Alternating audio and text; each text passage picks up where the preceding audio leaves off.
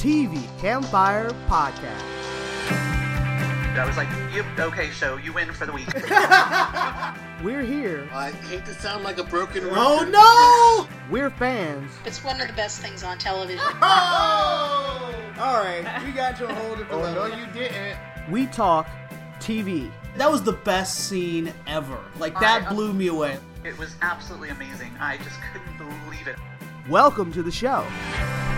This is podcast number 486, and I am Libya, your host, and this week we have returning guests.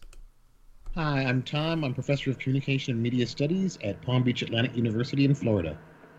Hi, this is Allison, and I write reviews for Whedonopolis. All right, let's start off with the news. First up, I have that Jodie Whittaker is leaving Doctor Who at the end of the next season. So, regeneration time, guys.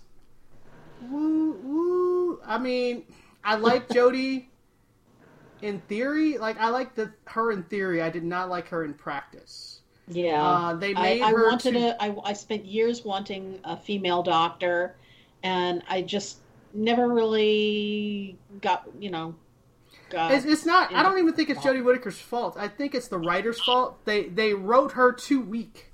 Yes, they did. It's the writer's fault. They should write her. I mean, there were some great episodes in her first season, but last season was mostly unwatchable. They did not write her like the Doctor. They wrote her like a woman who's afraid to be too strong, because they were like afraid that people would call her bitchy or something. So they made her weak, and they almost wrote her like a companion, really. Yeah. Rather than the Doctor. And they gave her such an army of companions to, that worried me from the beginning, that they gave her so many companions, because that made me think they didn't trust her as we'll get into detail when we actually talk about Doctor Who. So let me keep on going with the news. Next, we have that Green Arrow and the Canaries is not moving forward at the CW. I mean, they're doing every superhero spinoff in the world, but they can't do the one with women. Whatever, man. Not that it was that great. I mean, I saw the backdoor pilot. It was okay. I would have maybe watched it. Stargirl, and they're developing a Wonder Girl based on one of the new versions of the character. So yeah, but that show sucks. So whatever. Roku has acquired Quibi TV show licenses. And my thing I would say to them is put them together instead of these 10-minute pieces, and maybe people will watch them. The lead character designer, Dave Creek, from Bob's Burger, has died.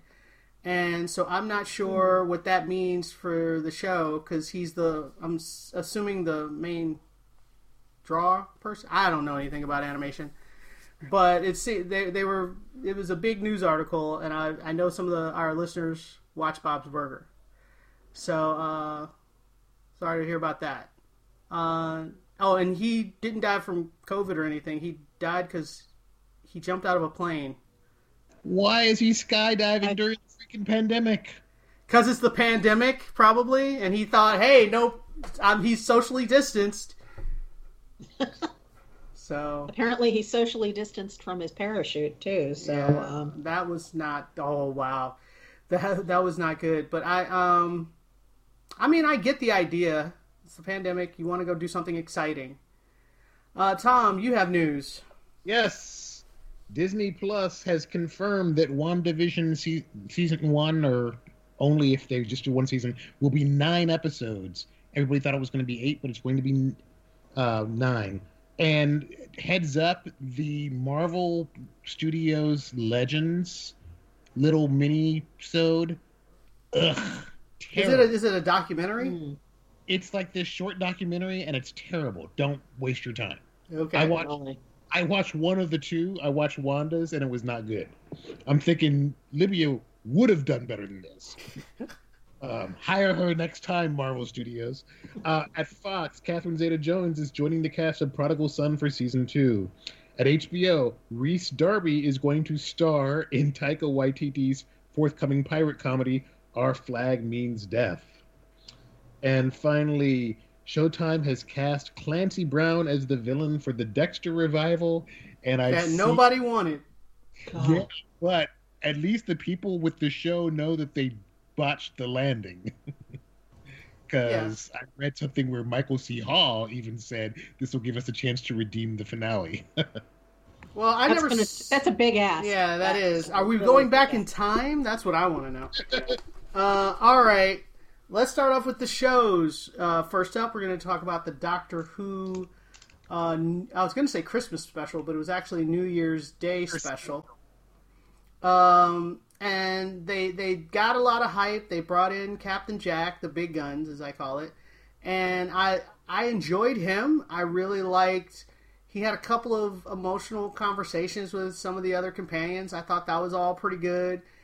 I really liked his conversation trying to explain to them that the Doctor will eventually leave you, but enjoy your time with her. Like, I was like, that's all good. Like, I enjoyed that. But the Daleks are so overused and so just not threatening. And the fact that you're trying to convince me that no one in England has ever seen a Dalek before, I was like, what are you talking about? The Daleks have invaded England like 10 times. In 50-some years. And so you're trying to convince me all these people, like, I wonder what that is. Like, no, you can't do that. You can't space your entire plot point on the fact that nobody has seen a Dalek and it's a surprise and oh my god, they make the mistake. And I was like, even if they haven't seen a Dalek, they've all seen Terminator. They understand the concept, or RoboCop. They understand the concept of you put an artificial intelligence in a robot and give it a gun, it's not going to be good. So I don't buy the entire premise of the episode. That's all I have to say about that. I had the same reaction, and you know, it's part of like the Chibnallization of Doctor Who. You were supposed to just go with the idea that, you know, everybody has collective amnesia. They've all turned into Donna Nobles, and somehow they were just I don't know, off on a Caribbean island when the entire planet was taken over by Daleks and moved to another galaxy, and it's just like, you know, when it was just like Daleks invading London, okay, I could understand where other people might not remember that or see it or whatever. The entire planet has been invaded by this time, several times over. Mm-hmm. And the idea that they have people looking at these things and not recognizing them is beyond stupid. It's something that you just can't suspend. You don't suspend your disbelief. You have to suspend it from the neck until it's dead.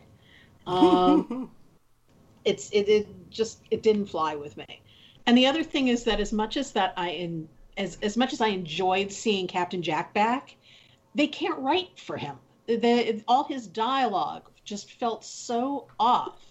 And I mean, as much as I loved the scene that he had between him and Yaz, that was the one really nice bit that they had. The next scene that they had with her, it's like they'd never had that conversation at all, and she was right back to square one again. So it meant nothing. And, you know, just all of that together, plus then we get to the end and two of the characters leave, and one of them is the only good companion they've got, who I really was pissed off about seeing go. I mean, seriously, they could have gotten rid of the two younger people and I would have been perfectly fine. But, you know, I mean, I was annoyed. So, yeah, it just was not one of Doctor Who's best. Let's put it that way. Agreed. Even though I did enjoy seeing the captain, it was weird. They never killed him, which was odd. Also, they didn't exactly explain why the Doctor was in jail. And then when we find out she's been in jail for decades, right? And she's going to use her time machine to get back, whatever. And she gets back to them and she goes, hey guys, I was in jail. I got back to you as soon as I could. Not one of those companions asked her, oh, how long were you in jail? None of them asked that question. They were all like, I can't believe you left us for 10 months. I was like, you whiny babies. Like, really? I mean, they didn't even ask if she was in jail, actually. And I mean, that really, the entire thing should have just wound up with her saying, hey, I've been in jail for decades, okay? Stop whining about the 10 months. Thank you. You know? I was so irritated. And none of them asked her if she was okay. None of them. Nope. They were all just so self-absorbed in how it made them feel. Screw you guys. They're crappy companions. Move on. Tom, sorry, go ahead. What do you have to say? The Daleks are the meatloaf of the Doctor Who universe, and so when I read the episode title, I'm like, oh, Daleks again, and then Captain Jackson being woo, and he's used poorly, boo, and two of the companions are leaving, maybe yay. I'm going to pick up on something Allison said earlier in the news section. Correct me if I'm wrong, I don't think that they've had 3 companions since the very first Doctor. And it was one of the early ones. I know that. Yeah. No, I think that Tom Baker. He had 3. Jamie, Jamie, and some. I forgot the other 2. And it was because his health was starting to get kind of iffy too toward the end. So it's like to take some of the stress off of him, they gave him more companions. So it's always a sign of like, this Doctor can't quite handle all the scenes himself. So it's not a vote of confidence. No, it's not. But I'm just like, this was not one of their shining moments. And of course, we have to give us a tease of the new male companion, because heaven forfend, we have 2 female companions, or have a female companion and a female Doctor. That would just like break the universe. Sigh. I don't know. I hope he steps it up on the scripts, because he obviously can write better, but if he can't write this show, that's a problem. Yeah. And he sporadically writes a good episode here and there. Well, like first season, like we said earlier in the podcast, first season had some great episodes, but second season did not. And I want third season to be less uneven than second season. Yeah, that would be good. All right, let's move on, because instead of, I don't like bashing stuff forever. Next up, we're going to talk about Zoe's Extraordinary Playlist. And yay. I'm glad Zoe's back. This was not up to my super happy universe version of Zoe, but it makes sense considering where we left off last season. And they did the time jump. Yeah, and they did a 2-month time jump, and so now we're in the healing process of this grief, which I get. And so we can't just come back and everybody's happy. So we gotta ramp. We gotta get on the on-ramp of happiness. It's just, and so I get it. And I like where they left everything. I don't know how I feel about Lauren Graham leaving. Well, you don't have a choice. I know, I'm just saying. She's committed to another show. I get it. But she actually said she was supposed to have a return. She was supposed to come back as a guest star part, but she said because of COVID, she couldn't get back. Yeah. That's a shame. That's the big problem, is the reason most people have been able to shoot, Libya knows this, but our audience might not, is basically a lot of the crews have been forming little silos, bubbles. And so trying to negotiate 2 bubbles with the same actor is like, no. Yeah, nobody wants to do that. They're contaminating the bubbles. I thought it was a great return. I thought that they dealt with a lot of stuff very wisely. Having gone through the loss of 2 parents in the last decade plus, but and I really like Harvey Gillen added to the cast from who's Harvey? Formerly of the Magicians. Oh yeah. As soon as I saw him, I was like, it's the map guy. What we do in the shadows. Guillermo. He not only slays vampires, he sings. And he's got he can carry a tune. Yeah, he's got a good voice. And he had a really nice little. I like the way they built the relationship with him and Zoe, especially with Zoe as the new boss, taking care of her people, because that's one of the most important one of the most important traits for a leader. But I thought I thought all the stuff with the family, because when a family is not grieving on the same page, it's not fun. And the thing with Mary Steenburgen not being able to hold her grandson is heartbreaking. And I thought they did it just right. They didn't overwrite it. They didn't overplay it. It was a really nice. Austin Winsberg went through this with his dad. Zoe's dad was his dad for all intents and purposes. So I thought he brought a lot of wisdom and pathos to the episode, and I look forward to happier days and her finding some joy in this new relationship with Max. Well, and I get her. Max was her best friend from the beginning. So I get her relationship with Max, but there was that great moment where her friend was like, she's like choosing the hot one and the other hot and the more hot one. She was like, so which one's the more hot one? And I was obviously Simon. And she's like, I'm not going to tell you that. I love her description of it though as champagne problems. It just put it in context. It really did. Yeah. I love Mo as a character. And I'm excited to see what Mo and Max do because we haven't seen that pairing a lot. Right. And it could be fun. But I'm not sure. I'm worried about Simon. Now if she's in a relationship with Max, what is Simon going to be doing? Well, I think they're still going to be back and forth.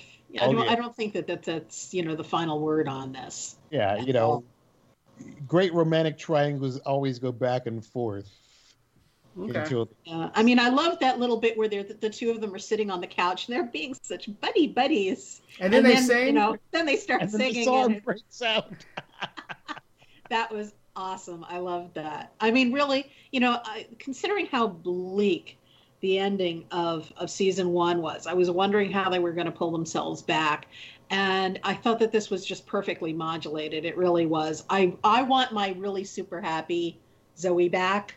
But they have to build up to it. They have to earn that. And I thought that they did a really great job of doing that with this episode and dealing with the grief and seeing that they've got the little videos. I'm sure that's not the last that we have seen of the dad. Eventually Zoe will, make herself watch her video and it will transform into a song of some kind. I know that's going to happen and we're all going to cry and it's going to be heartbreaking but it's going to be a cleansing kind of cry. So it's not going to be one of those devastating, I don't know how they come back from this kind of cries that the ending felt like. So I'm really looking forward to the rest of this season, and everything about this episode made me really hopeful and really happy. All right, so thumbs up for Zoe. Series high ratings for the premiere too. Oh, nice. Good. Yay. Next up, we're going to talk about The Watch, and that premiered on Sci-Fi Channel last week, and it's based on a book by, who did you say it was? Terry Pratchett. It's actually a series of books that he wrote about The Watch. This is their take on it. I would say the show had sort of potential. Like, they introduce a bunch of new characters, and each character almost feel like it should be their story. Like, why are we not watching this guy? And then the main character is this drunk dude who played Beric Dondarrion in Game of Thrones. And I loved him in Game of Thrones. I do not like him in The Watch. He is supposed to be like a drunken protagonist that's got a heart of gold, maybe, sort of deal. Like, I'm not entirely sure where they're going with his character, but I don't like it. And I don't think he's playing it to something. Because I know I'm supposed to like him, and I don't. And that's to a me, shame. Yeah, and I know that it's not the actor because I liked him in Game of Thrones. I thought he was cool. And on this show, I do not like him. And we're following his story along with the new deputy, along with the werewolf chick, and then there's like I don't know, but it's just it's so all over the place. Allison, your thoughts? It really is, and it's such a shame because Vimes, the character that he plays, is really great in the book. He's just really funny and fun, and off the wall, and his casting is actually not bad. It's just what they're doing with the writing that's terrible. I mean, they spent so much time trying to make this look all urban and edgy and cool and everything, that they forgot that it's also supposed to be funny. Terry Pratchett wrote satire. Everything that he wrote was, it had a satiric edge. And this they just lost that completely. And most of the characters are wandering around like, what am I supposed to be doing? And is this supposed to be funny, or are we supposed to be taking this seriously? Their take on Lord Vetinari is weird. I mean, I don't mind that they cast a woman as Lord Vetinari. what I mind is that they don't seem to know what to do with her, because she just kind of wanders around looking like she's found herself on the wrong set. You know, she's like, she doesn't know what she's supposed to do there. There's none of the cool, controlling, almost conniving, qualities that Vetinari is supposed to have. I mean, you don't question the authority of Lord Vetinari, and it's partly because he has all the power. In this case, she does, but also the wit to use it, and you just don't get that vibe off of her. But there's so much that just fails about this series. And normally, when I talk about this kind of thing, I usually say, well, I really wanted to like this, and in this case, because I saw the trailers, it was more going into it with this attitude of, I hope it's not the disaster that I'm fearing it's going to be. And unfortunately, it kind of is. I mean, in some ways, it's maybe not as bad, but I'm going to give it another shot. I'm going to see if they maybe started correcting things by their second episode. But so far, I'm not happy. And people who really are into the books, I don't think you'll be pleased with this version. All right. Well, let's move on. Next up, we're going to talk about Mr. Mayor, which is the Ted Danson new vehicle, and they premiered with 2 new episodes, and I just realized I didn't finish the second one, mainly because I will say this really quick. I love Ted Danson. Mr. Mayor should be just easy going, easy hit for him, and it wasn't. It's kind of, the writing is just kind of mediocre. It's not terrible, but it's not really good either. It's just, it's all right. We expect more from Tina Fey and Robert Carlock. Yeah, and it's not Ted Danson, because Ted Danson's doing his thing. So he's charming, he's funny, but he can only do so much, And the rest of the cast, what's her name? The woman that comes on as deputy, Holly Hunter. She's miscast or something. Something's not. Like, she's the only cast member that doesn't work for me. I like the daughter. I like the rest of his staff. I think they're charming in their own ways. But I don't like Holly Hunter in this. Yeah. Any thoughts? Yeah, it was. There were a couple of things in the pilot that made me smile or maybe giggle.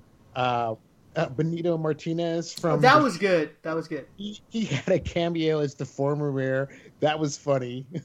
And then when Bobby Moynihan comes over and mistakes his daughter for his wife, that was kind of funny too. That was too on the nose. That felt too much. But it was... Yeah, it's... I'm hoping they'll find their groove, but I don't know if I'll be willing to go beyond episode 3 to see. And, again, talented actors trapped in with a bad script. Yeah. I was like, Ted Danson followed up one of the best comedies I love to do this show, and I'm like, oh, I'm so sad. I don't really... Was the second episode better? Did you watch the second one? I fell asleep.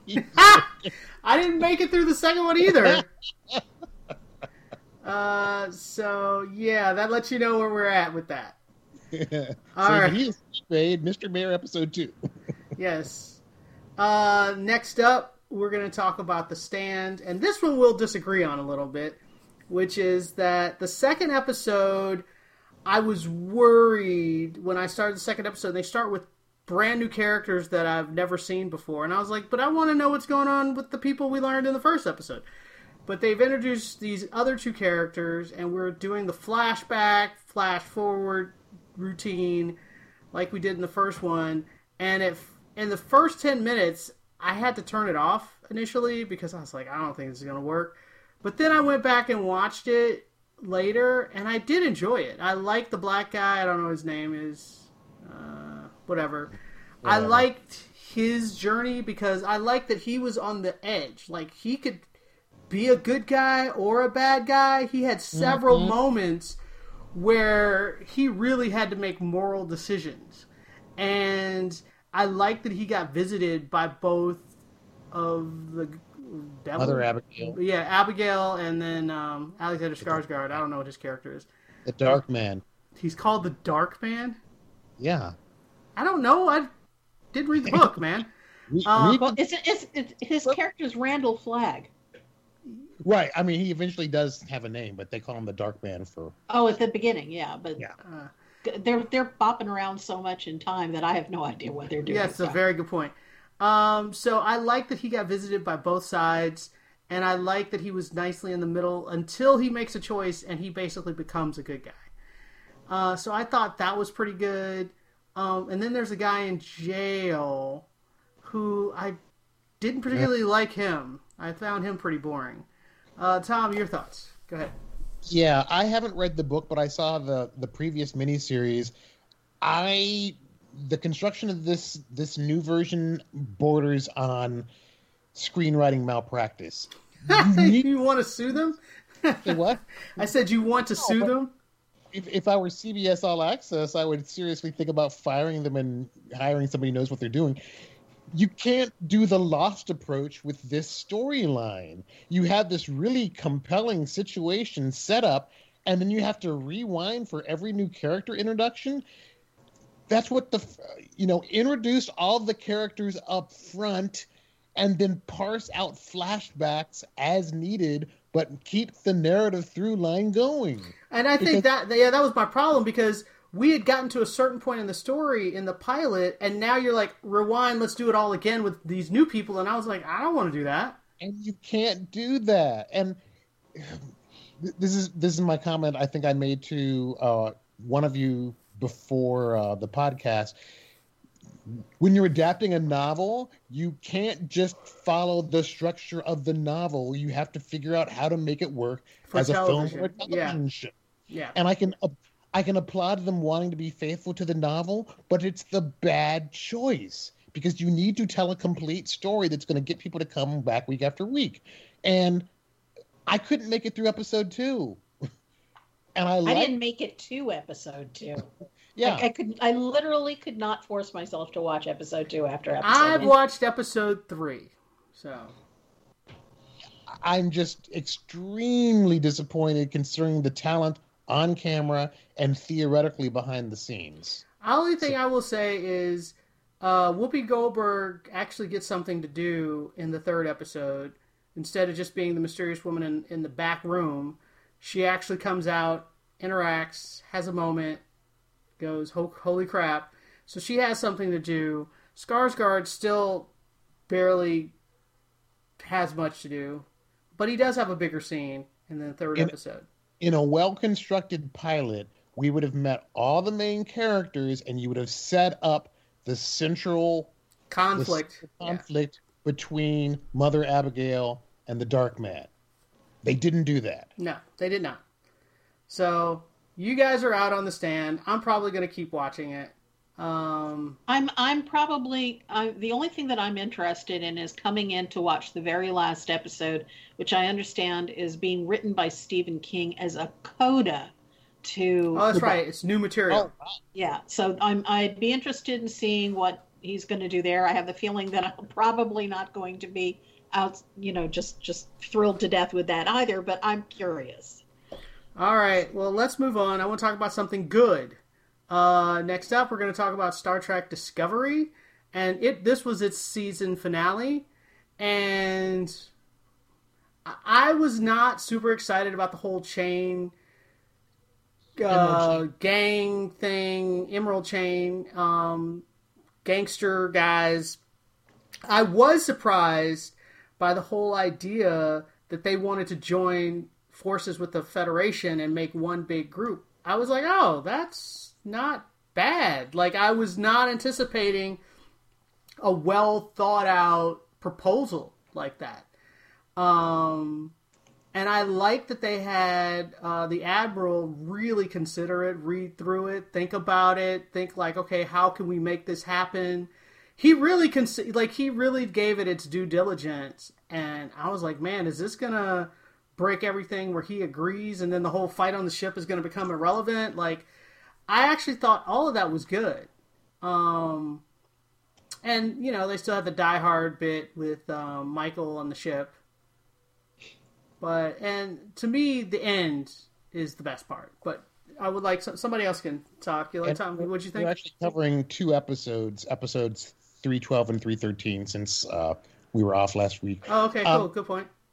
I could have done... I mean, everybody knows you're doing a version of Die Hard. I wish they hadn't actually maneuvered to get Michael out of her boots. That was a little ridiculous. That was just a little too... Hey, we're doing that. Yeah, we get it. We're not stupid. I did like the what they did with Osira in episode 12 and the Admiral. That the fact that it was interesting, just like everything Livia said. That wasn't interesting. However, she refuses to do it because the Admiral is like, we need to hold you accountable for your crimes, which is true. Right. As we go through something similar in real life, but the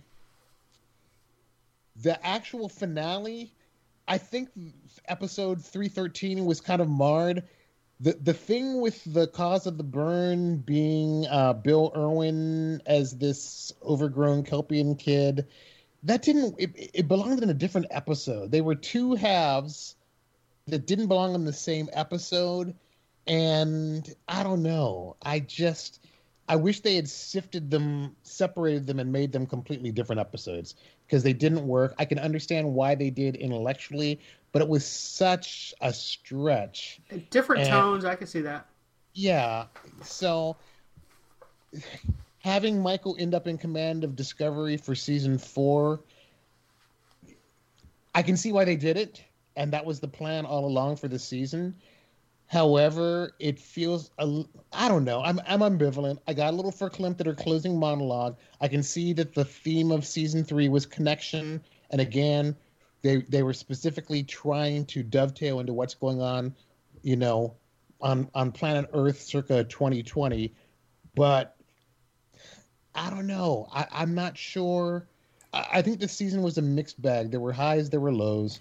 I would kind of disagree. I mean, I get what you're saying. I think the first 10 episodes were phenomenal, and then yeah. I think the whole Emerald Chain thing was okay. And landing. But I actually thought the landing with Michael taking command, that I've been waiting for that. I've been waiting for her to become captain forever. But I wish that they hadn't made it. If you look at where we started, I don't even know I should even be in Starfleet, and I'm not fit to be executive officer. Fast forward, I'm the commanding officer. That strains credulity. I'm with Thomas on this. I honestly am, because it came off as like this giant Mary Sue moment, where this person she literally was put back in command for the same reasons that she was stripped of it in the first place, which was she went against orders and kind of went rogue and made decisions on her own that were against everybody else's. And then, she gets rewarded for it and put in the captain's chair. Well, to be fair, Captain Kirk did that all the time. Well, but we're talking the 1960s, and we're supposed to have set up a completely different situation here. I agree. They respect the chain of command. But there was so much, the Die Hard thing I thought was kind of cute. It was fun. I recognized what they were doing, so I said, okay, great. But it a lot of the fight scenes went on just way too long. I can see that, yeah. And all the stuff with the Kelpian trapped on the planet, I agree with Tom. It felt like it came from a different episode, and also I thought it was just lame. I was expecting the cause of the burn to be something really amazing and something that we might spend like seasons trying to unwind and figure out. Yeah, something really huge and conspiratorial and then it just turns out to be this scared kid on a planet. Well, and I don't understand. They said that there was a whole thing about a song. What did the song have to do with anything? Did that ever go to anything? No, the song was just like a lullaby that his mother sang to make him feel better. I totally missed that. I will say, real quick on Tom, your comment about her Michael's transition from not feeling like she wants to be in Starfleet at all. I think they hit that too hard.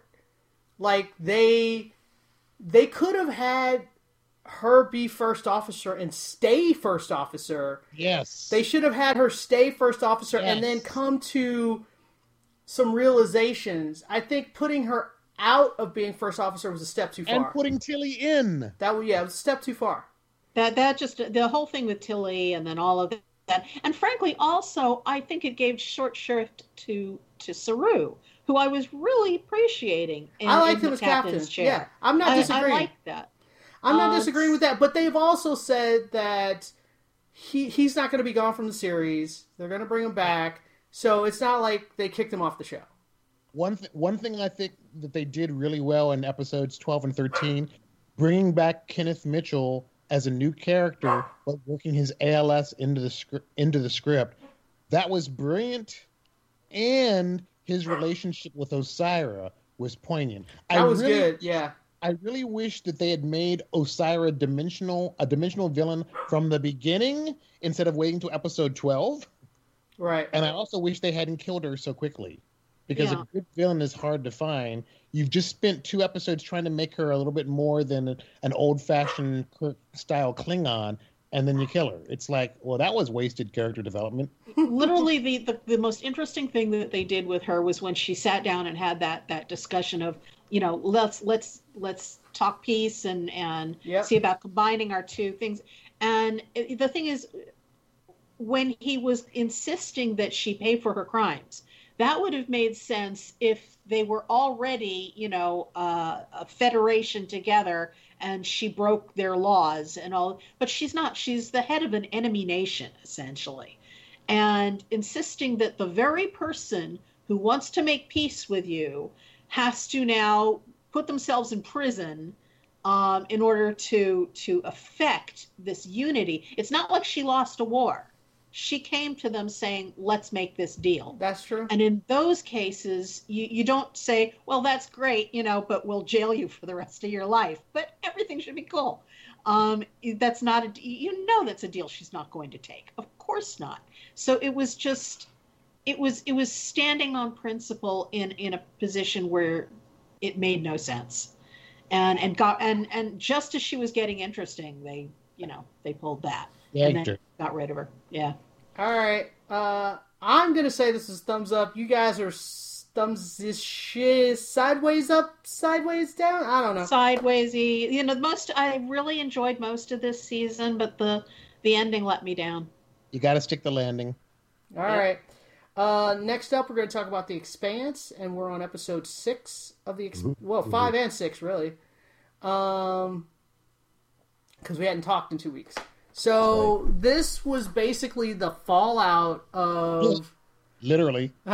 fallout of the attack and on Earth, and Earth is in shambles, and you've got Amos trying to get to safety, and his storyline feels weird. It's very disconnected from like he's in a survival movie and everybody else is in space. So Amos's story feels weird and different. I'm not sure how I feel. At first, I really liked it because we were learning more about his backstory. So I 100% was behind it. But now I'm like, get him back in space. I'm not enjoying it as much. Because him in a cabin in the woods is just like, no. But I love Amos. Well, they're all disconnected, really. They are, but his story feels so different than everybody else's. That's all. But one thing that's interesting is everybody is dealing with the... Unlike the first season, where it starts with 3 storylines that completely seem to be disconnected, here we have 3 or more storylines that are very connected, but they're not together. Right. That's why it feels a little off, but I'm in. Definitely I'm in. I just want Amos to get back. And I love that, I don't know if this was episode... if we talked about this before the break or not, but I love that Avasarala figures out what the bad guy's plan is moments before it happens, right? So it's too late. It's like, because that seems realistic. Right. And of course, everything that she does to try to warn people, they just brush her off because, whatever. She's trying to get power. It's like Cassandra from Greek mythology. She was cursed to be able to predict the future, but nobody would believe her. Well, now what I really like is the guy who took over. It's like he's the Secretary of Education or something. I forgot what he is. Transportation, I think. I think he's like the Secretary of Transportation. You can see how utterly lost he is. Yeah, it's just counting down the moments before he just turns the reins over to her and says, "Just please lead." And I like that he just was like, "Can you be one of my advisors?" As in, we need you to run this. Mm-hmm. And I like that he brought her in because he knew, he was like, I am way over my head. I don't know what's going on. I don't know what I'm doing. And then he talked about why he ran and that he used to just be some random. He was like, I literally am way over my head right now.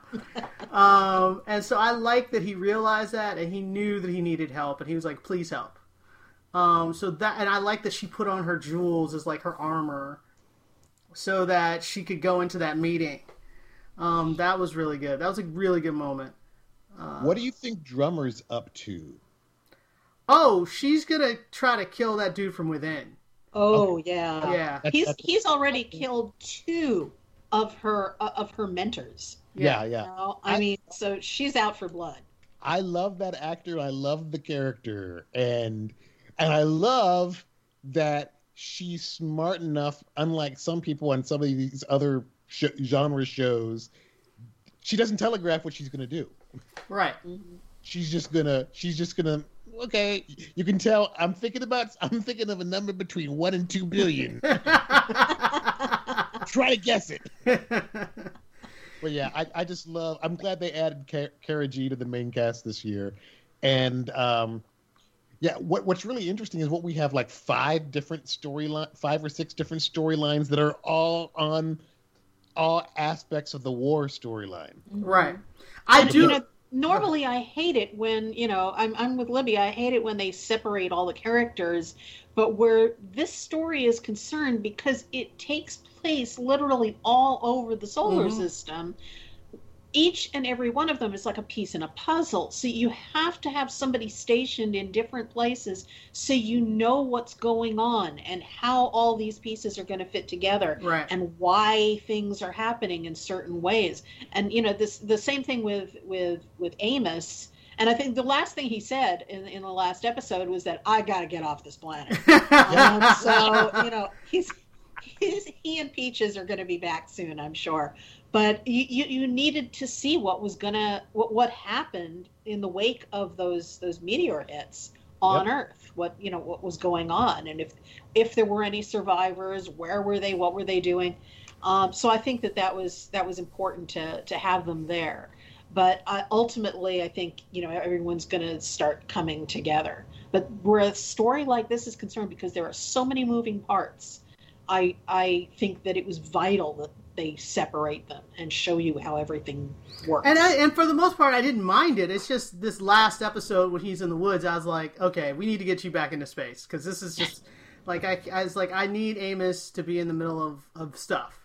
Him in the woods. You did like he was in The Wire future style? No, I was just like, let's. Well, no, I did like him in Baltimore because we were getting his backstory. Right. So I did like those. And I liked when he was in the prison and it lands and he has to figure out how to get out. Like, all of that was great. Up until now, like episode 6 is right where I'm at my line. I'm like, okay, Amos needs to be... He doesn't even necessarily have to be back with his crew. I just want him back in the action in space. Like, that's really what I want. Because he's your big guns. It's smart that, and I don't know if... I would presume this is probably because the way that the books go... But for the show, it's smart that we've had 4 seasons of these characters working pretty much as a cohesive team, that they're strong enough, we like them enough, that we can see them separate and not lose our interest. Right. Unlike a lot of shows where they separate the group and we're like, oh, bored, get them back together now. Yeah, that's true. Or why am I watching these people because they're boring? Let's watch these guys over here who I actually have interest in. Correct. I was going to say one thing is Naomi's story with her son... Whoa. And her baby daddy. Wow. She had some bad taste in men. I mean, he's pretty though. He is very pretty, but yes, I can see a young 18-year-old Naomi falling for the pretty boy and then going, "Holy crap!" He's a sociopath. Right. I can totally see that. Yeah, well, that's why she got out of there. That Right. kid so looks like he could be her son. Oh, absolutely. Yeah. Wow. They cast it Absolutely. well. Really good casting. And I don't think he's beyond. I mean, he's done some stuff that he needs to go to jail for. No joke. Yeah, the kid. But I don't think his soul is gone. You know. So Well, the fact that he wouldn't space his mom, yes. that's a plus. And the He fact was that also really impressed that she was considered a hero on the Behemoth. right. And he went to talk to her about that. Yeah. Well, and the other thing is the dad was like confused. Like, what do you mean you won't space your mom? I was like, what kind of sociopath do you have to be to not understanding somebody not wanting to space their mom? Like the observer on drummer ships, like, I do it. Well, that's because she hates her. So Oh, I know. it's a whole different other thing. Woo. Um, I'll be interested to see when Holden finally is. One is Holden going to be able? Is he going to be part of her being rescued? I kind of hope not, because I think she's smart enough to figure it out. rescue herself, right? Yeah. But She is not a Naomi is not a damsel in distress. No. So I don't expect. I mean, he might aid and abet and be a distraction, but I feel like she can get herself out of there because she's already got her son who is siding with her, and then the other friend guy who's like, "Look, you're gonna have to come through me if you want to kill Naomi." So I think she's got two potential allies ish. Where have I seen that actor before? He's been in everything. That actor is probably the most working actor of everybody on that show. Okay. Because he looks so. I meant to IMDb him because he looks so familiar. Yeah, he's that actor who's been in every. He's like, oh, he's from that thing and that thing and that thing. That He's guy. been in almost every cop show ever, and he was a lead cop on. Oh God, what was it? Oh, I can't think of it right now. Oh, I'm blanking, but we'll look it up later. Somebody tell us. But he was the lead cop on a show that I watched all the time, and I can't think of which show it was. I'm sure at 3:00 in the morning it'll come to you. I'm sure. All right, but let's move on. Next up, we're going to go on to Bridgerton, which I'm sure all of you have already finished. Everyone's finished it. Good. I'm just doing the 2 episodes a week. Oh, you're only watching 2 episodes a week? Really? Yeah. Okay. Well, If you haven't noticed, we're kind of starting to get really thin on the supply of television. no, it's actually about to pick up. Everything's picking up in the next week or so. So, but yes, we'll talk about episodes 3 and 4 of Bridgerton. And Tom, since you're on the 3 and 4, then you know where those are, what episodes those are, because I certainly do not. Basically, the prince has come, and Queen Charlotte really is trying to fix up the prince with Daphne. And Daphne, of course, has made this wonderful little devil's bargain with Simon. And they're trying to negotiate that. And then basically somebody overheard and saw Daphne and Simon together. So if he doesn't marry her, she will be disgraced. Is that how the episode ends for you? That's how episode 4 ends. And he is initially not inclined to do it. Right. And the thing that's interesting is you can see him. I mean, you can see that he is actually falling for her. Right. And in our text thread over the weekend, they talked about really interesting things, like what a husband and a wife do together. And he said you can actually practice that when you're by yourself. Oh, right. Right. And I'm like, okay. He gave her homework. Yes, he did. Which she did. Yes, she did. She got an A from what I can remember. Yeah, that was actually really good. The show, and what is Mrs. Whistledown doing? Do you remember? Oh, you mean the gossip? Oh, she's just. By Mrs. Whistledown, you mean Julie Andrews' character? Yeah, just the voiceover. Like what? Oh, she's got her hooks into everything. Basically, I mean, it's a plot device. It's basically Gossip Girl. Yeah, I know. But but I think that the latest thing is that she's gone from talking about the two leads, the Duke. the Duke and her as a couple, and now trying to match her up with the prince instead. Right. So I think that's where Whistledown is right now. Is oh no, she and the prince are an item. Well, that's mainly because that's what the queen is trying to do, and so she's talking about that's the queen's move. The prince is cute-ish, I guess. In your if this was the live action Disney version of Frozen, he'd be the dude who turns out to be evil at the end. That's true, but he doesn't seem. No. Bad. No. He's your good looking generic white dude with curly blondish hair. Yes. Mm-hmm.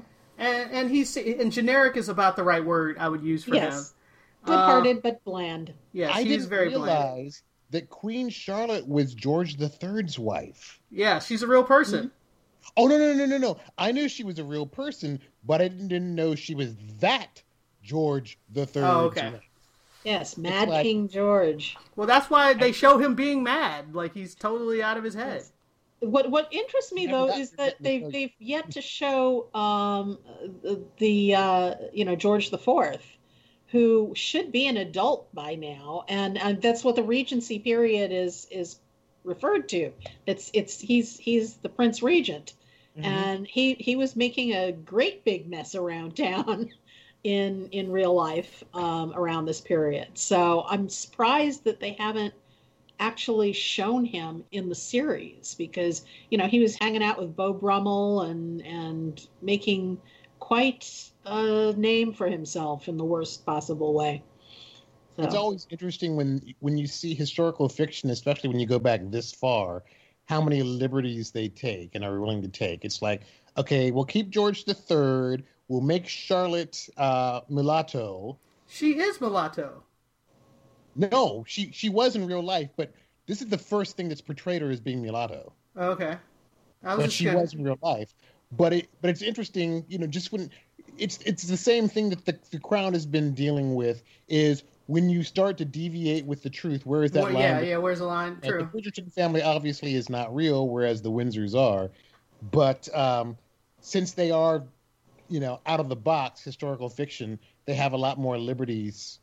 They can take a lot more artistic license. Right. But like Allison said, it would be interesting if they did work in George. I don't know. I haven't read the books, and I doubt if I will. But I will keep watching this show. And let me say, the costume that Simon wears about halfway through episode 4 is amazing. It's like this scarlet top coat with this gold brocade vest. And I'm like, dude, I want that.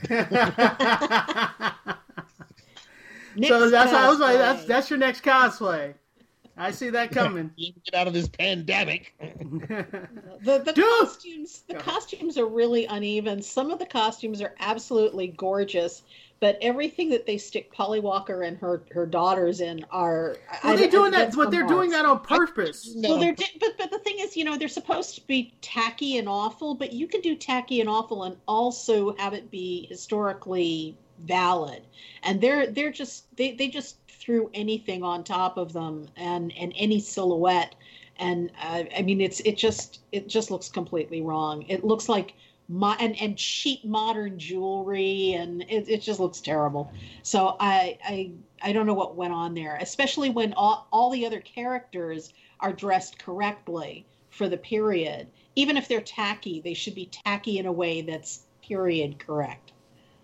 It's interesting to see Polly Walker in this role because she usually plays the person with power who's manipulating everybody else. And here, she is so not. She has no power, right? We'll see what happens. I didn't read the books, but, now that, we haven't gotten to that. Yeah, he's only on episode 4, so. So, yeah. But we'll see what happens to her character later on. Yep. I will say that this show, for the most part, sticks the landing, except for I have one quibble, and we'll get there when we get to the end. But other than that, you have fun watching and catch up with the rest of us. But let's move on. Next up, we're going to talk about A Discovery of Witches, and it just premiered yesterday on Sundance, on some channel that most people Some don't streaming service that almost nobody has. Exactly. And I have to say, it picks up from season 1 like 5 seconds later, so they do that. But because we've time traveled to 1590, I think? Yeah. 1590. It's now become a period piece, and I was like, oh wait, okay, we're a period piece now. All right, let's go. And I'm enjoying that aspect of the show. But what I really did not like, especially at the very beginning of the episode, was, oh god, what's the lead dude's name? I almost called him Simon. Matthew? I was like, wrong show. Matthew? Yeah, Matthew. He was all domineering and telling her she has to stay inside and telling her what she's going to do and not do and all this other stuff. And she was like, dude, what are you talking about? I'll do what I want to do. And I was like, is this supposed to be sexy that he's her guy now? And so he's domineering and controlling. And is that a thing in these romance novels that I just don't get? Because it was just really turning... It made Matthew super unattractive to me in this episode. And I thought he was hot in first season, and I did not like him at the beginning of this season. Well, I think one of the things that she was warned about by Christopher Marlowe, who he's buddies with and who turns out to be a demon, is that the longer he's here in this time, the more he's going to be like he was in this period, that it starts to affect him. The version of him. Yeah, but he was there. But he was there for 5 seconds and started being a jerk. I was like, what the heck? But go ahead. I see what you mean. Yeah, but I think that that's their excuse for it. It's because it's, I mean, they start showing him kind of becoming more cold and more violent and tolerant of violence and that sort of thing. So I think that that's part of it. I think that that's what they were going for. And also I think too, there's a certain rationale to him saying, you can't just go running around doing what you want to do because it is 1590. Yeah. And women couldn't just run off and do and say whatever they wanted to, or go off unescorted, in various places.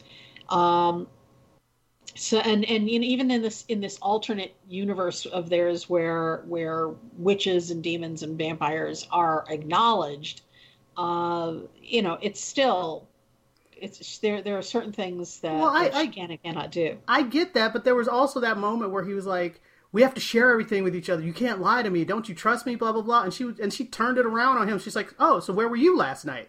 And he was like, "I was doing a thing." And she's like, "Uh huh." And he's like, a thing I can't tell you about. And she's like, right.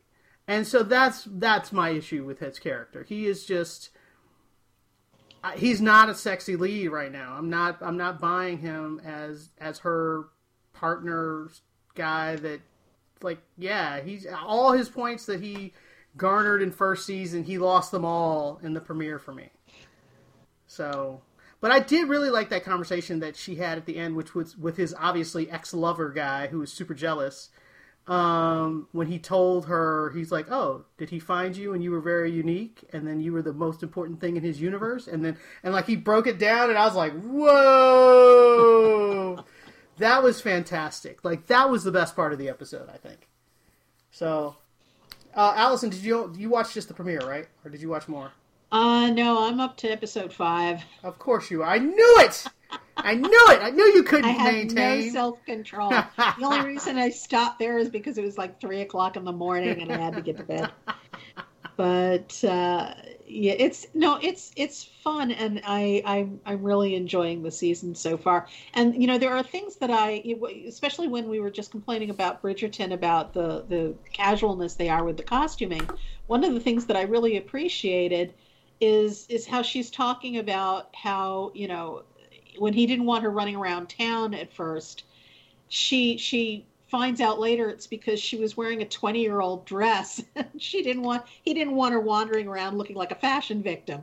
Right. So, and then they make a great show of her putting on a period perfect gown from the undergarments up, and showing exactly what goes into it and what was the correct style at the time. And I thought, that's fantastic.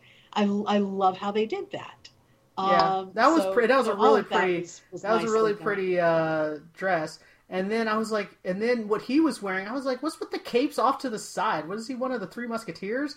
Like, I didn't understand why that was a fashion where you wear a cape, but only like on one shoulder. It's so bizarre.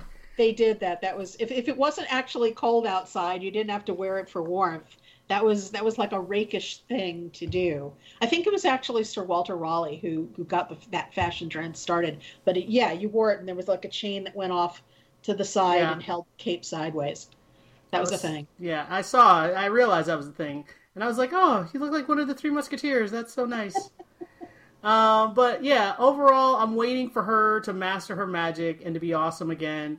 And I'm okay with staying in this time period to see what she does. So, thumbs up for me.